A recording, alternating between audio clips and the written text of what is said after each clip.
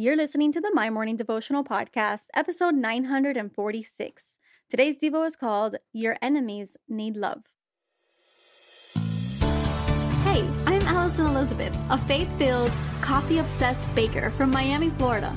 As my dreams widened and my to-do list got longer, I found it harder to find devotional time. After seeing many people struggle to do the same, I set out to produce a 5-minute daily dose of heaven. This is the My Morning Devotional Podcast.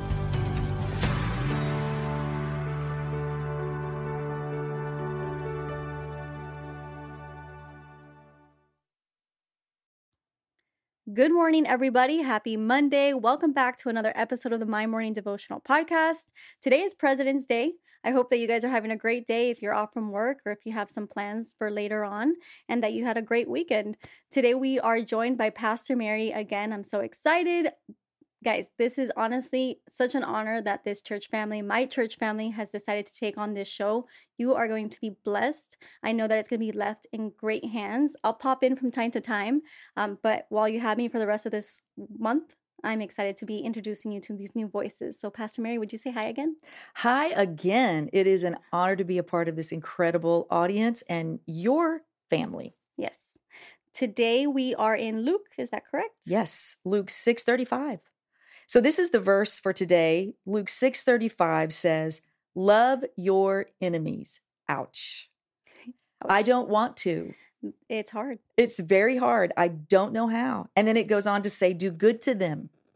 Lend to them without expecting to be repaid.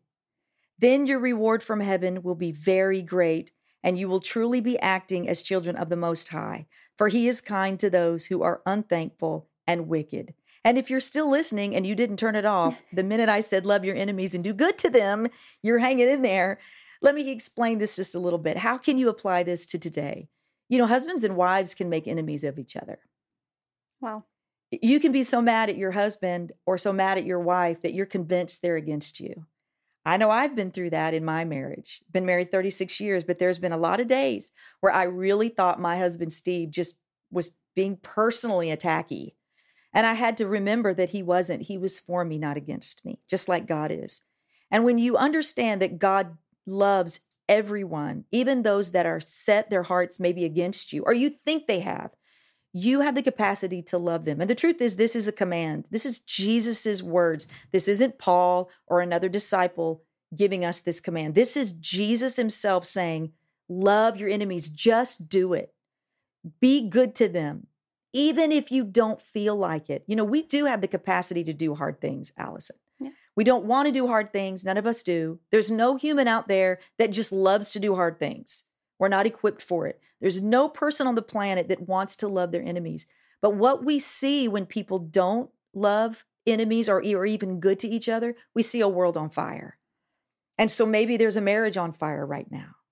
Maybe there's a job where the environment, you know, on your job, you see your boss or a coworker as an enemy. Yeah. Don't do that. Don't fall prey to that, because the Bible tells us your reward from heaven will be very great. Just do it because you're going to get a great reward. Yeah.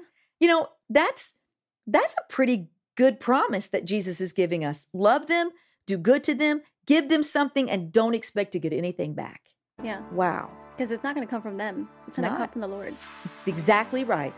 But we won't ever get that experience and learn that if we don't do this. Yeah. There's a whole supernatural realm that we just leave on the table of God's great exchange when we do the hard thing by loving your enemies and doing good to them, lending to them without expecting to be paid. We don't get the rewards that God has for us, that heaven has for us, because we don't honor the word of God by doing what Jesus tells us to do.